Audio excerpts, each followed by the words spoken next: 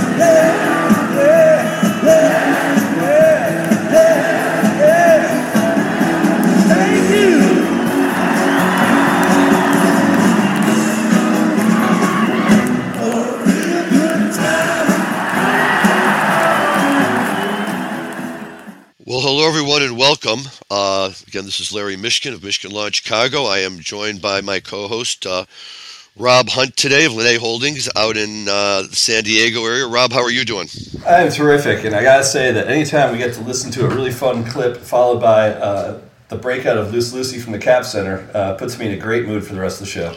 Oh, there's no doubt, and we'll get back to that first clip in a second, but that Loose Lucy is really special. I think, for a lot of Deadheads, it's a well-loved tune. It's a Jerry tune. It's got a great history behind it. But the Dead played it, and then they stopped playing it after their show on October 19th, 1974. And this is why you go to a Grateful Dead show when it's nearby, because you just never know. And on March 14th, 1990, which is the show we're going to feature later on today's show, lo and behold, Jerry pulls out Loose Lucy. No prior warning, no nothing. 15 and a half years later, and you can hear the way the crowd reacts. You were there, Rob. Tell me what it was like. Well, point of clarification, I wasn't there on the 14th. I got to hear about it when I got there on the 15th, and all anyone talks about is Loose Lucy was broken out last night. So I had the tapes of it by the 16th, and I got to sit there and listen to it in the car in the parking lot going, I can't believe I missed this one. But 979 show break between performances is a pretty big breakout. I'll say this: I think I saw the next one they played and the one after that, because I saw a lot of that 1990 style spring tour. But that crowd, there's a couple great highlights from that run at the Cap Center. But the breakout of Loose Lucy's got to be right up there with the best one. Yeah, I mean, you just love a crowd that reacts like that. And the Cap Center was always a place, Washington, D.C., for that matter, where Jerry and the boys just really like to breakout tunes all the time. And, of course, for many Deadheads who are sitting there listening to that date, March 14th, 1990, and wondering why it sounds so familiar, it's because the very next night, Phil Lesh's birthday, his 50th birthday, I believe, March 15th, 1990, is a show that the Dead released a number of years back under the banner Terrapin Station. It comes in some fancy artwork, and supposedly some of the proceeds were going to go to build the Terrapin Center or whatever it was going to be called that they never quite got around to building. But that's an awesome show in its own right that we'll probably get to someday. But in looking at show and considering that one, all the comments that I saw took me back to the day before and to the Loose Lucy and the other clips from that show that we'll play in a few minutes. So it's great, and we all love it, and it's a lot of fun to talk about. But what about that introduction, Rob? What about this guy who's trying to escape the shelling? He's Ukrainian. He's trying to escape the shelling, and they're asking him what's going on. And it's hard to hear it at first, but his first response is, I smoke weed 420. And then he goes on to say that, legal cannabis, and the interviewer doesn't know what to make of it. What were your thoughts? My thoughts for this is terrific. I mean, if you listen to the entire clip, and I've listened to it a couple times now, essentially it was a reporter that, as you said, was trying to catch this guy as he was fleeing. And his response was really, everything's going to be just fine. We're going to get through this, and then sort of, and the way I can show that to you is I'm sitting here smoking joints, getting high. There's a war going on, but we're going to be okay. Let's think about other things. And I think it's obviously gone viral in the cannabis community. I think there's, it's being posted by everyone from a lot of the bigger CEOs just going, hey, here's a way to support cannabis legalization. It's, even in the worst of times, cannabis helps you get through some bad ones. So I love that clip. I just think it's tremendous. And, all personal preferences aside, you're absolutely right, though. In the midst of total craziness and chaos, which we talked about last week in a lot more detail, in a world kind of gone mad, and what everybody looks at is, a very 21st century modern country, and, all of a sudden they got bombs falling all around them. And now this week we've seen the pictures of the unfortunate families who were trying to escape and got themselves, bombed into oblivion for reasons that I don't think any of us can understand. And here's somebody who's in the midst of it and who's similarly trying to get away, but he seems to be very calm and, under control, and he's willing to contribute it to marijuana. And, maybe he doesn't care, maybe he's being disrespectful, I don't know, but I just love it because, it's everywhere, and we see it all around the world. And I think that it speaks volumes that somebody, undergoing the level of stress and anxiety that those people must be undergoing is willing and is happy to credit smoking cannabis and smoking marijuana with helping him get through those times. Yeah, I agree. And I love the fact that it was on live TV, so there's no way to edit that out. And, his message actually made it out to the masses, and as I said, it's since gone viral. So, one more reason to think about legalizing, not just in the United States, but legalizing around the globe, because there's certainly a great deal of support for it in kind of that area. Like you look at what's happening in North Macedonia right now with cultivation, and hopefully we're going to see it spread to some of the other states nearby, whether it's Moldova or whether it's the Ukraine. But the legalization movement is not just here. It is relatively universal, as demonstrated by that guy. True, and I think you kind of touched on this before, but boy, I can't imagine a better endorsement for marijuana, right, than a guy. The shells are falling all around you, sir. How are you doing? Oh, I smoke weed, 420. That could be a tagline for somebody. And I'm not an advertising guy, but yeah, that's pretty amazing. And we all laugh, I think, and it's kind of funny, as folks who enjoy cannabis and smoke a little ourselves from time to time. We always had this kind of a relationship where no matter where you are in the world, if somebody is willing to tell you that they do it too, you can always kind of form a bond with them. But in this case, what it does for, at least for me, is more than anything, it really personalizes these folks more than ever. They're not just faces of some grainy photo taken on the front page of a foreign newspaper. These are guys coming to us live, telling us what's happening, and he's proud to talk about this kind of stuff and to hold it out there. And good for him, and good for the live TV for not being able to edit it out, and and allowing this message to be heard. So if you haven't found it yet, you want to hear the whole thing, you can find it on the internet. I'm not very good at finding things, but if you type Ukrainian guy 420 I smoke weed, I'm sure it will come up very quickly. You think the Waldos ever would think that, like back in the 1970s when they coined the term 420, that would ever end up being said by a Ukrainian fleeing war from Russia? Like they've got to look at what they've created sometimes and just shake their head going, I cannot believe that this has taken off the way that it has over the last call it 30 years. Well, I mean, it transcends anything else. I mean, it's become ingrained in the stoner culture, and I can't think of any honor that could be any greater for somebody who's a member of that culture. For something that you've created, you've come up with, you've coined the phrase for whatever you want it to be. And everybody else says, yeah, that's kind of cool. Let's do, we love that. We want to be able to do that too. And I know you said that once you had a brief encounter with the Waldos, but that would certainly be a fun conversation with people to sit around and have, and just to touch on those types of issues, right? Yeah, I got to reach back out to those guys. We got to get them on this show. I think they'd love to do it, but they are some of the funniest, wittiest, just like it's a clown show with those guys, and I think they'd be a lot of fun. That would be great. Right. But yeah, that is, when you think about that's how far that's come. Both on a marijuana level, but also on a personal level, that somebody can kind of casually toss something off into the world.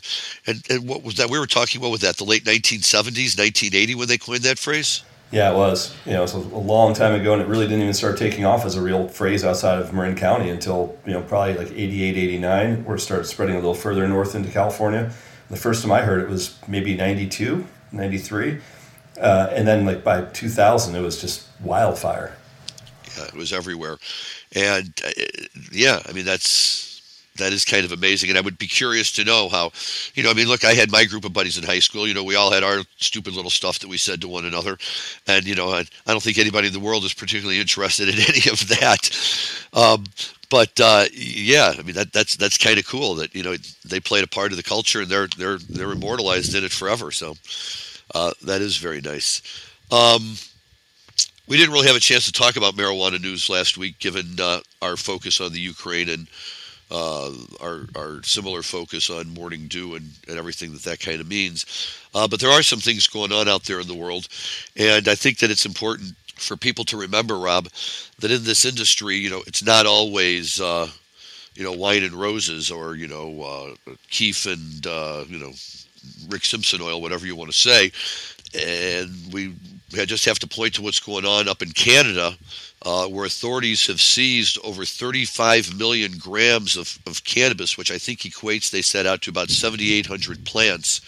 From what I can tell, for basically violating the Canadian laws with respect to proper reporting and proper recording and all of that kind of stuff. And, to me, I just, the one thing I used to say still say to any of my clients, who are in the market to get licenses is that, for gosh sakes, this is the one industry in the world where you don't want to play loose and fast. You kind of have to respect that thin green line that says you're doing something that's already a little shaky. You don't want to get any closer to that line than you have to.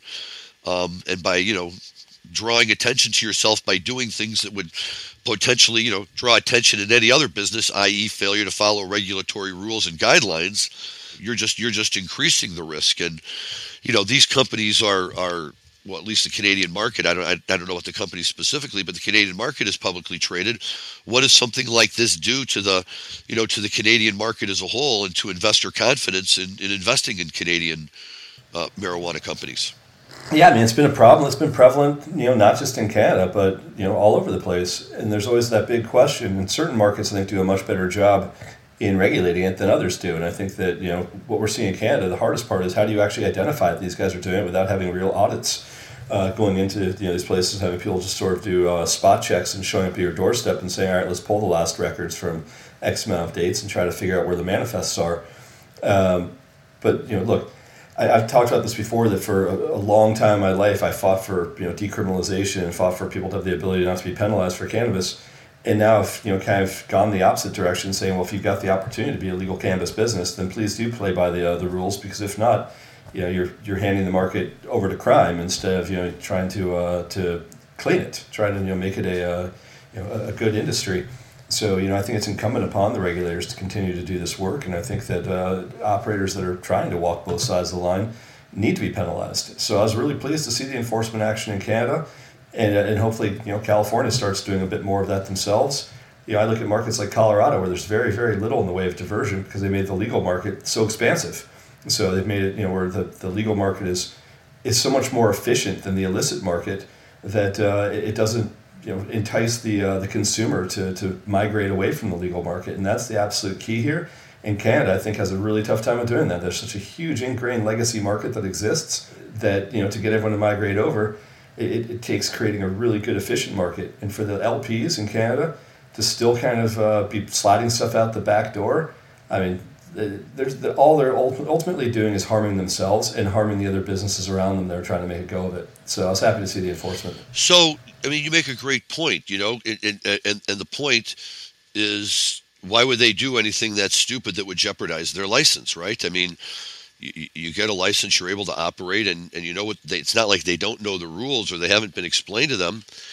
And so, it kind of makes me wonder, is that a way of these people saying, directly or not, depending on how you want to look at it, that maybe there's advantages to operating in a gray or a black market that, obviously are preferred over a legal market, right? There's no regulation, no forms to fill out, no taxes to pay, no worry about whether somebody's going to come out and start looking at my plants and telling me if, they think my plants are good enough, some guy who's never seen a marijuana plant in his life. And I can imagine where a lot of these legacy people, even if they've gone public part of it's in their blood, and part of their blood is we kind of do things our own way. And if the only thing I can think of is if they're saying, look, we're going to potentially lose our license, but so what? It's always we made more money on the black market, but of course now you've come out of the closet, so it's kind of hard to turn around and pretend like you're taking yourself back in. But I just find it hard to believe that guys who are running companies this size in a market where public trading is allowed. Maybe I'm just naive, I don't know, but that just seems to me to be very, very surprising. But either way, I think at the end of the day, what you're saying is absolutely true, and it's important that authorities enforce in these situations. And while I was always for people being able to grow independent of law enforcement, now that society has created what we've looked for, which is a market, in particular a regulated market, which is more to ensure, I think, the quality of the goods being sold than anything else. People who want to take advantage of it need to play by the rules, and if they're not willing to, then if the authorities don't enforce those rules, then all they're doing is just kind of recreating the black market on a broader scale. Yeah, agreed. And I think we need to see a bit more enforcement across the board, or we just need to see more expansive markets. Either way, we're going to get to the place we need to be, which is full-scale legalization across the United States and Canada, but more importantly, with a consumer base that actually wants to access that market and doesn't ever look to the illicit market anymore. You can legalize anywhere you want, but if you make it impossible, or you make it, California being a prime example, where you give municipalities the option to opt out, even though the voters voted for it, and then the municipality comes back later and says, "Yeah, we voted for it, but not in my backyard," then it really doesn't legalize. Nothing happens. Well, I think that's very true too, and another great example of that, I think, just to really quickly divert here for a minute, is what's happening in Oklahoma right now, which is the country's most business-friendly medical marijuana market. And even though it's such a wide-open market, they still are looking for ways, for purposes of curbing what they're saying is illegal activity. That they've been seized recently. I think they seized, law enforcement agencies, there $500 million worth of illicit marijuana.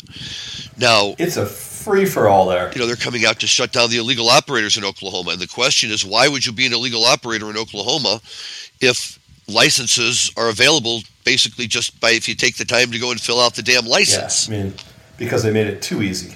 They gave out so many cultivation licenses. There's no one that's overseeing the program.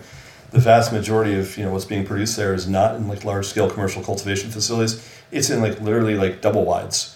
It's or old shipping containers. I've seen some of the most makeshift, sketchiest looking grows that I've ever seen coming out of Oklahoma. And so on that side of it, it's just basically glorified catch me if you can, but you don't even know where my facility is. It's out in the woods somewhere inside an old shipping container. So there's no market like that. There's got to be something in the middle, which is, we can identify who these people are, we can still oversee it. There's got to be enough capital allocated into the government budget to allow for the proper auditing process. And it ain't metric. Let's be clear about that.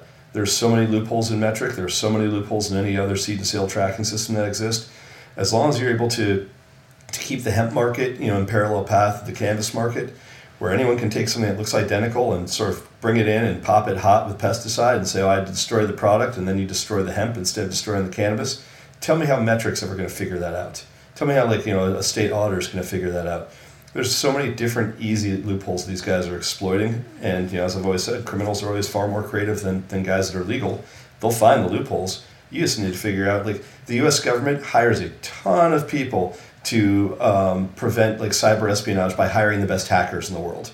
They hire the guys that would otherwise be the hacking, be doing the black hat stuff. We got to have the same thing in cannabis. We have to have the most creative criminal minds going in there and picking apart metric and saying this is exactly how they're going to screw you guys on this thing, and figuring out how to plug those holes. And so far it's just we created the market, so we're good. We've got the chain of custody, we can track it, we set up our specific thresholds. Yeah, that's not even close. It's woefully ignorant of the state regulators to actually think that if they just build something that's a simple piece of software that's going to hold the day, and that criminals aren't going to still figure out a way to exploit the market when they know that they can still make significantly more money on the illicit market than they can on the legal. There's got to be a motivation to shut this down. So it's got to be some sort of an enforcement action that makes the penalty strong enough to be a deterrent, or it needs to be a way to actually create better software, or it needs to be most importantly, I could say this over and over again, create a more efficient market. Create a market that the consumers want, the consumers will access, where the price of legal cannabis is less expensive than the price of illegal cannabis. If you can't figure that out, you will never, ever get rid of this illicit market. And, you look at Canada, I mean, that's how we started this whole thing. Drop in the bucket what they seized. 35 million? Okay, that's nothing. That's what they caught. That's like saying, oh, we seized this much cocaine coming across the Mexican border. Okay, for every gram you catch, the 100 grams are making it through, and most of what they catch is a sacrificial lamb for the cartels anyway. They say, go ahead, pick these off so you can make your big headline, and the DEA can have their big drug bust and show the pictures of guns and bricks. Like that as long as my tunnels still go underneath to Tijuana or from Tijuana, like this whole thing is it's nonsensical that the governments don't actually take the time to say, okay, let's actually bring in the people that can teach us how they're going to screw us. I think you're absolutely right about that. It's just, I think, important for people, who are looking for entry into the market. I've had clients who have come in and said, well, Illinois is too tight. California and Colorado are far too mature and established. We're going to go to Oklahoma. Anybody can get a license in Oklahoma. And the numbers, I think, right now are that they've got over 12,000 licensed businesses, marijuana businesses, 8,000 growers, 2,200 dispensaries, 1,500 processors, 103 transporters, 29 laboratories. The state, I think, only has a total population of about 4 million people to begin with. So, they've already created a problem for themselves because, like California, they're going to create a crop that's going to be far in excess of what the state can possibly consume. And so, to me, that's the first problem. But the second problem, and you pointed this out right away about why it's so important that they are, enforcing these things in Canada, that, everybody just comes back and says the real problem in Oklahoma is that the agencies aren't really trying to enforce it all. And so when you're not going to enforce it all, if I'm one of 8,000 growers in the state and there's only 2,200 dispensaries to begin with, so my legal market is already somewhat limited, 1,500 processors, in terms of who's going to be out there and buy my stuff. I can easily see where the incentive grows very quickly for some of these companies to start selling out the back door, as it were, and do it that way. And if they realize that there's absolutely no enforcement effort or such a minimal enforcement effort as to, really almost kind of be a joke, there's no reason for them not to do it that way. Yeah, and I'll go a step further. I mean, if you look at what was happening with Colorado for a while, with Nebraska and Kansas, being their next door neighbors, I can't believe that Texas isn't up in arms about this. You'd think that they'd be posting people on either side of the Red River, just picking people off as they're coming across, because there's as you said, the total addressable market's a total addressable market. There's no possible way you can consume as much as Oklahoma's producing. So then the question is, no one to date, I've still yet to meet someone that's thrown a pound of weed away. I mean, maybe you have, but someone will buy it. It's going somewhere. So, my guess is it's probably going down to Texas, or it's going into Mississippi, Alabama, and Louisiana. If the governors of Nebraska and Kansas were upset with Colorado, Colorado never had that kind of a loose situation where that there was that many licenses that were popping up. These licenses, 90% of what's being produced in Oklahoma is definitely leaving that state. And the only reason you're not hearing about it is because Oklahoma's got a pretty strong, a very similar government, I should say, to the governments of the states. Those governments aren't going to lean on Oklahoma because they're kindred spirits. Right. No, I understand, and I get that part of it. So, it just goes to show, though, right, that even if you have a legal market, that doesn't mean that law enforcement doesn't play a role. They actually play a very significant role because we need them to enforce the rules to make the overall market work. So, yeah, as always, lots of interesting things going on in the marijuana industry. I tend to chalk a lot of these stories that we see week after week up to just, growing pains, both on the side of the business people in the industry, but also certainly on the sides of the communities in which they operate and where they sell their goods. And these communities are all still in the process, I think, of trying to mentally untangle, this knot that's grown in their brain that says this thing that we were always knee-jerk against to the strongest possible extent our whole lives all of a sudden is making us a boatload of money. and it doesn't really seem to be causing all the problems that we were taught it to be. We were told it would cause. But it's marijuana, so what the heck? And hopefully they'll make their ways through that, and the Kristi Noems of the world will just have to accept that. If you were my governor, I'd be getting stoned every day too. So you got to do what you got to do.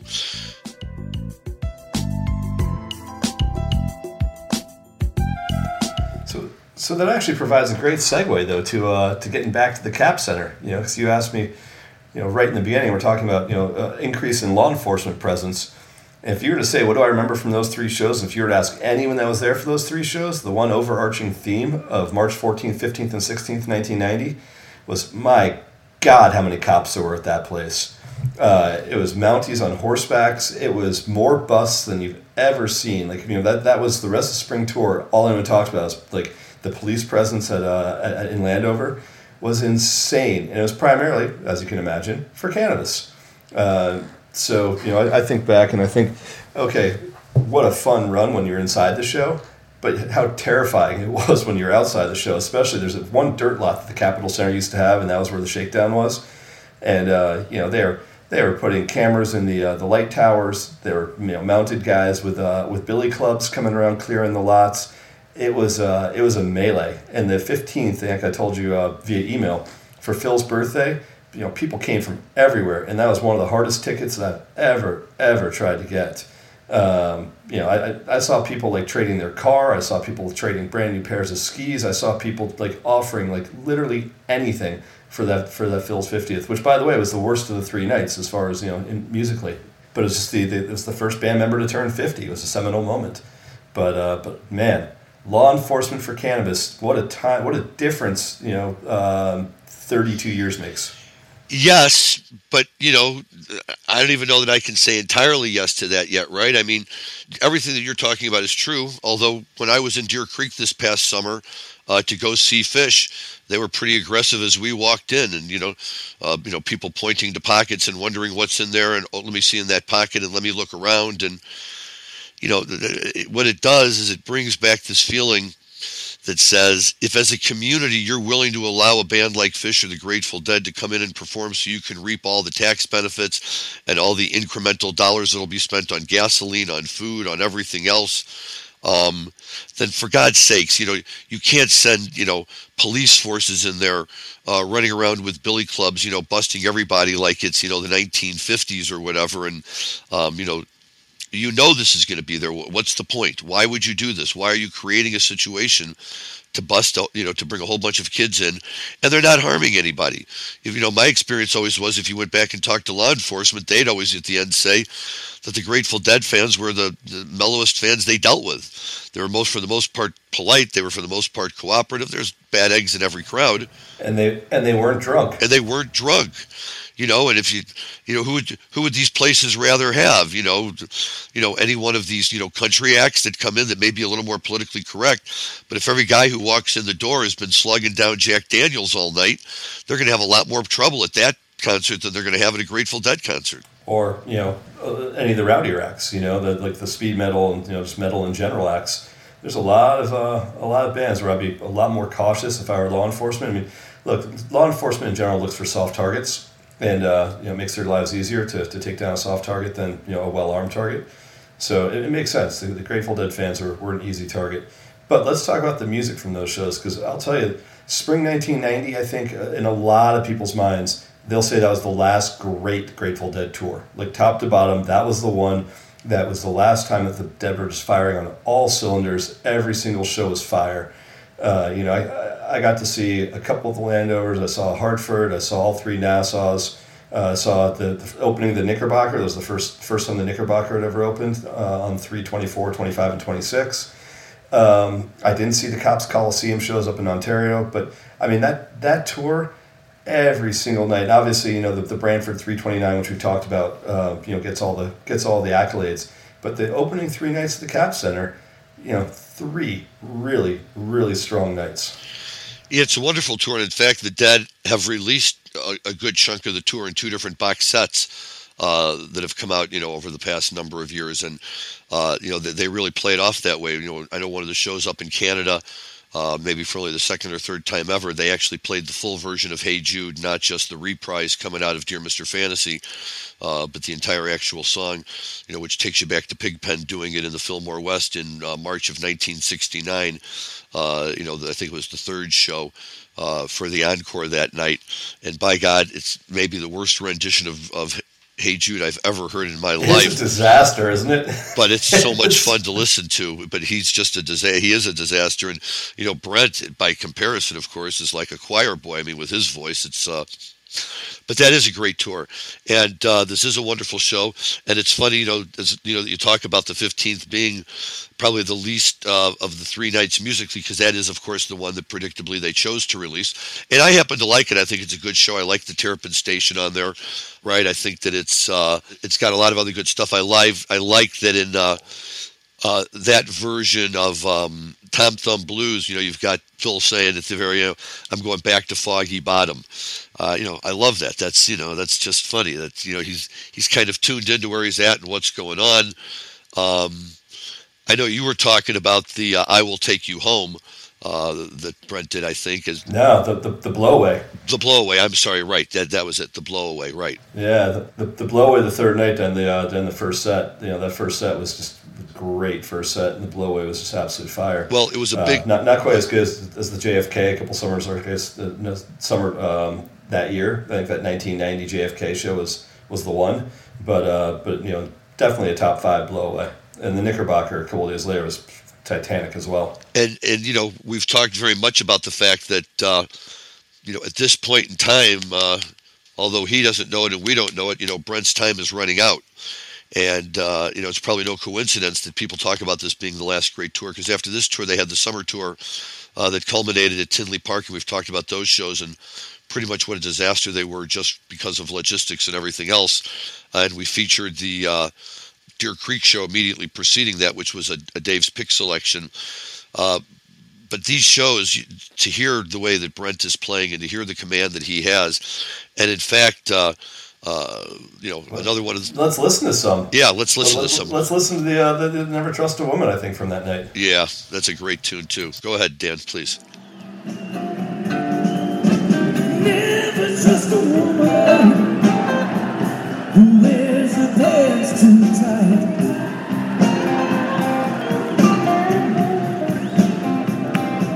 I said never trust a woman who wears her pants too tight.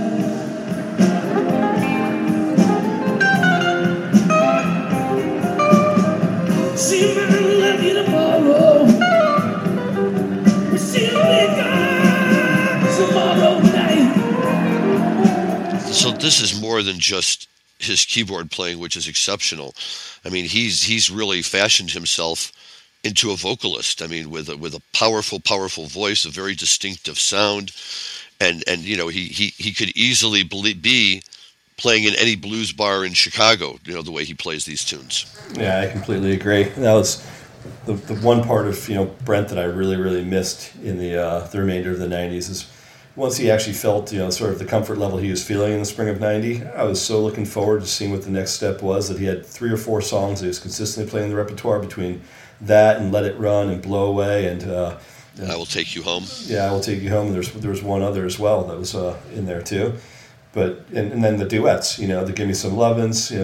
There's a handful of things, but the pure sort of blues that he's bringing back, like the real blues, really was the first time the band had that since Pig. So bringing back in a Never Trust a Woman was sort of the way that Jerry bringing back Big Boss Man to introduce into the lineup around that time. But those were songs that they could have just as easily been Pig singing Never Trust a Woman as it was Brent. It's true, and the other ones you mentioned earlier they really are all great songs, and he was such a talented musician. And I think from the stories and the documentaries that we've seen that it seemed like his biggest obstacle was always just his own self-confidence and really taking and running it with it. And at this period of time, by God, is he running with it, and as beautiful as it is to hear, it's also bittersweet because, just as we realize he's hitting his groove, we also realize that, he's reaching the end of the line. And you just have to, at this point, you had to be able to just enjoy him while you can. and really get the most out of it. And in fact, we've talked about this too, but I think that one of the great things that Brent brought to the table, and that we're about to hear in another clip we're going to run here in a minute, is how well he connected with Jerry. And it really seemed like the two of them kind of played off of each other. Really, he took Jerry in directions that Jerry might not otherwise be willing to go. And I think that my impression always was that Brent felt that, Jerry really treated him like an equal, and he responded to that. They've done a lot of wonderful things, but for me, always far and away, one of the greatest things that the two of them ever did was, when they brought back yet another classic standard from our friends Traffic. So Dan, if you'll go ahead and just play this next one really fast, and we can talk about it in a minute.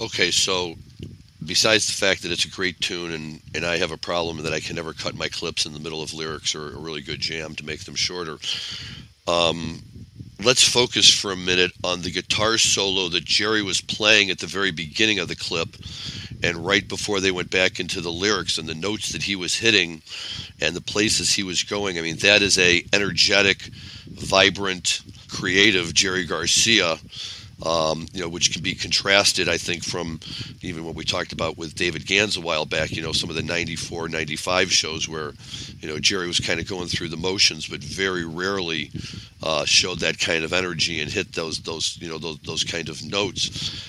And what's perfect about that for me is Jerry's just jamming and hitting note after note after note after note, and all of a sudden in comes Brent with the big organ sound and kind of like steers him right back into the lyrics. And, I remember seeing them on stage doing it, and the two of them watching each other while they were playing it, and the smile on Jerry's face and the smile on Brent's face. And it was just, it's a great connection. And I was at the breakout, Dear Mr. Fantasy, at Red Rocks back in '84, and it was just amazing then. We realized they were playing it at all. And now, by this point in time, it's so well polished and such a part of their repertoire that it's still a great bonus for me whenever they would play it. I always loved Dear Mr. Fantasy. I loved it with the Jude, sort of reprise. I loved it without the Jude reprise. But, again, I was saying earlier, the duets that Brent did, that's other, besides Give Me Some Love, and I think that's the other one that is just the classic. And I think the interplay between Brent and Jerry all the way through the song, both lyrically and musically, was incredible. So, and first of all, I'm a huge, Steve Winwood's a huge Traffic fan, so it's easy to be excited about the song, but of all the things to pick out to put in your catalog, it was a great pick for the band. It was a wonderful pick for the band, and I know I may have mentioned this on the show last week in a different context, but I just love how when Jerry sings it, he says, "Keep us out of this gloom," instead of "take us out of this gloom," which was the way that Stevie Winwood originally sang it. And, he's a half glass full kind of guy. And I like that about Garcia. He went beyond. He was making a happy space for everyone, and he knew it. It wasn't like he just forgot the lyric and said it wrong. I saw them play it early on. In fact, the very first time I think they played it, he said, "Keep us out of this gloom," and Brent was saying, "Take us out of this gloom." And somewhere along the way, Brent, caught up with what Jerry was saying. But, that there's just something about Garcia saying it, and I'm not going to drift off again into a diss on anybody else here. But that was the magic of Garcia, that when he sang the song, that's the way he saw it, and that's the way he sang it, and that's the message that he conveyed into the audience. And I think even if you weren't catching the fact that he was saying that word instead of another word, the whole spirit behind the song was just so happy that, it was kind of hard to imagine, there's no gloom at all around here. As long as you guys are playing, we're in a great space. The gloom only set in when they, finally got, when they would roll into the start of Throwing Stones and, okay, here we go, Throwing Stones, Not Fade Away, U.S. Blues, and we're out of here. And if that sounds a little bit jaded, I'm sorry, but after seeing that combination to close shows, probably, 50% of the shows of my last, 25 or 30 shows that I saw, sometimes you're looking for a little bit different, but hence the expression, it's a throwaway. Yes, sir, absolutely. But this tune is never a throwaway, and what a pleasure to hear them play together and just sound so good like that. They're just such a good mesh of the two of them. Yeah, I agree, and that really was. I truly believe that spring of 1990 is where the two of them together were at the absolute peak. Even going into summer tour of 1990, they're both firing on all cylinders. And the other songs I was thinking of before, was Bringing Back Easy to Love You, obviously, and then Just a Little Light. So Brent had there's 7 or 8 songs that he was keeping in the repertoire. And Fun for Me, you're right. Yep. So there's I guess like 10 songs that were in the rotation that Brent was either singing solo or was duetting on, which is a pretty major part of the catalog at that time. It wasn't just Bobby song, Jerry song, Bobby song, Jerry song. It was there's a lot of Brent throwing there. At least a song every night. And when you consider they throw a Phil song into the mix periodically, I mean, it was great to hear different voices singing and to see so many of them, being able to get involved like that on so many different levels. And they all had their own little thing that they were doing with it. But yeah, just great tune, great way to play it.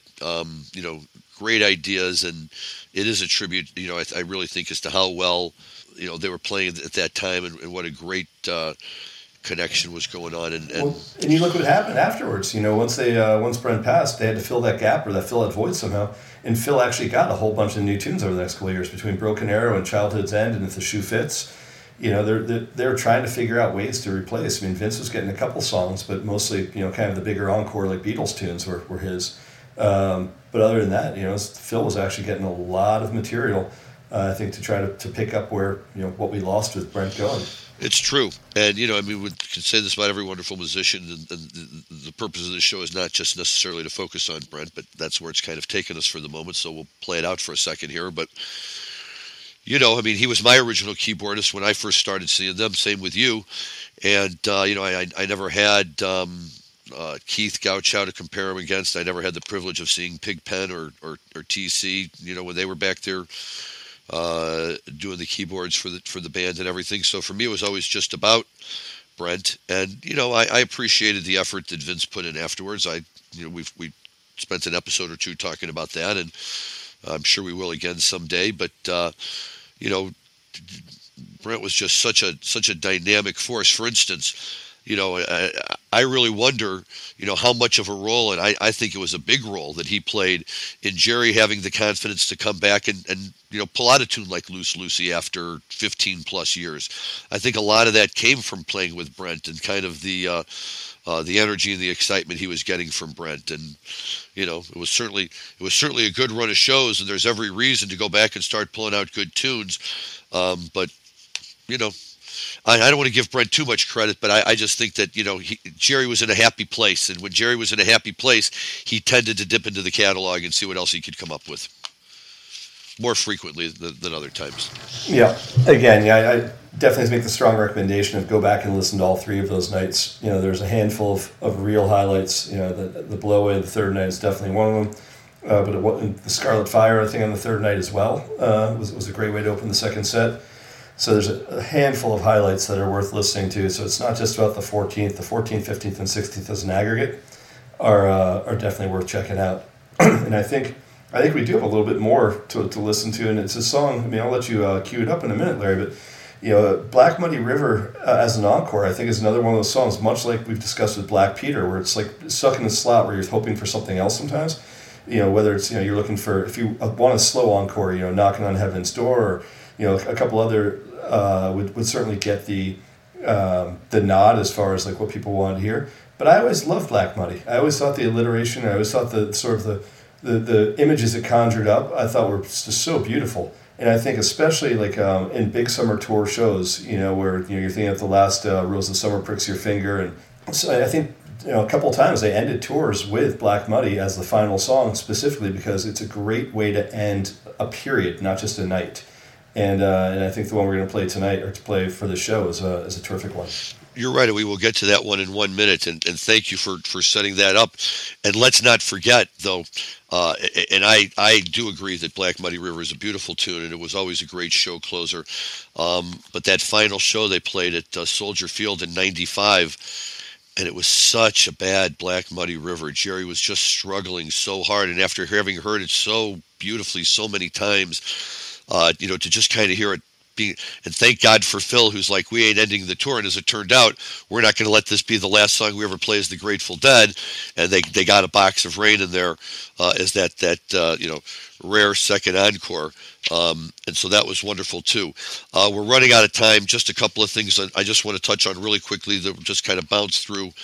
After we talked about Barton Hall last week in the Morning Dew, and we kind of had this little question about whether people think it's the best show ever because of the Morning Dew. I happened to find a clip online the other day, and it was titled "The Best 2 Minutes in the History of the Grateful Dead." And what it is there's no video from Barton Hall, so the guy plays a clip from Barton Hall that he thinks is the best 2 minutes in the history of the Grateful Dead, and shows the band, and he says what he's doing. He shows them playing like from behind, like a clips from the Grateful Dead movie, where they're obviously them playing, but they're not playing the Barton Hall. But nevertheless, to my surprise, the 2 minutes was like the last 2 minutes of Fire on the Mountain. It wasn't the Morning Dew. It was just this jam, that closed out the last 2 minutes of Fire on the Mountain. It's beautiful.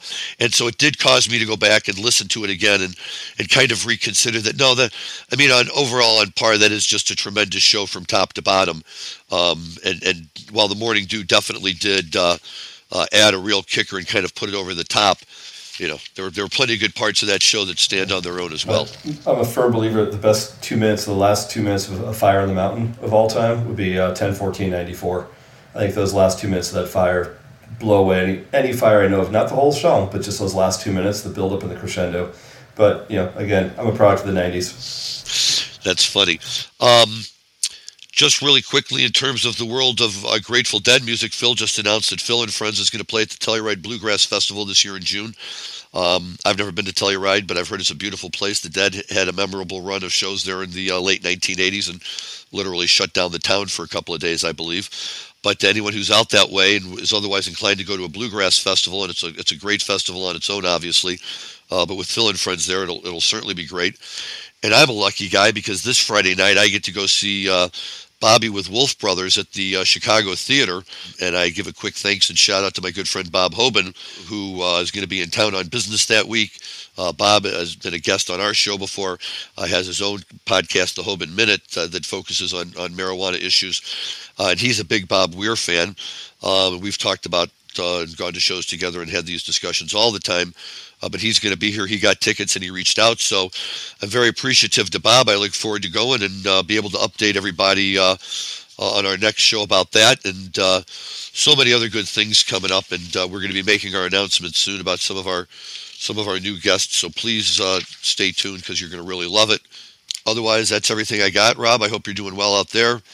To all of our listeners, have a great week. We'll talk to you soon. Please enjoy this clip of Black Muddy River closing out the Grateful Dead on March 14th, 1990 at the Cap Center in Washington, D.C., and enjoy your cannabis responsibly. This night will last forever, and there's nothing left to do but count the years. When the strings of my heart start to sever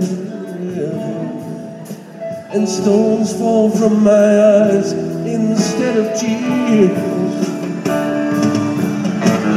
I will walk alone by the Black Muddy River and dream me a dream of my own. I will walk alone by the Black Muddy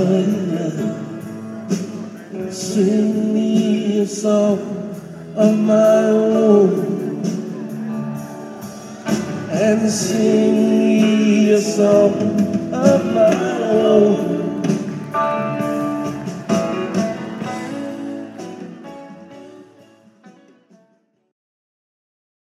Thanks for listening to today's show. To check out more great cannabis podcasts, go to podconnects.com. Here's a preview of one of our other shows. 99.9% of our DNA is identical. It's a 0.1% that truly makes us different and unique. And that's what the show is about.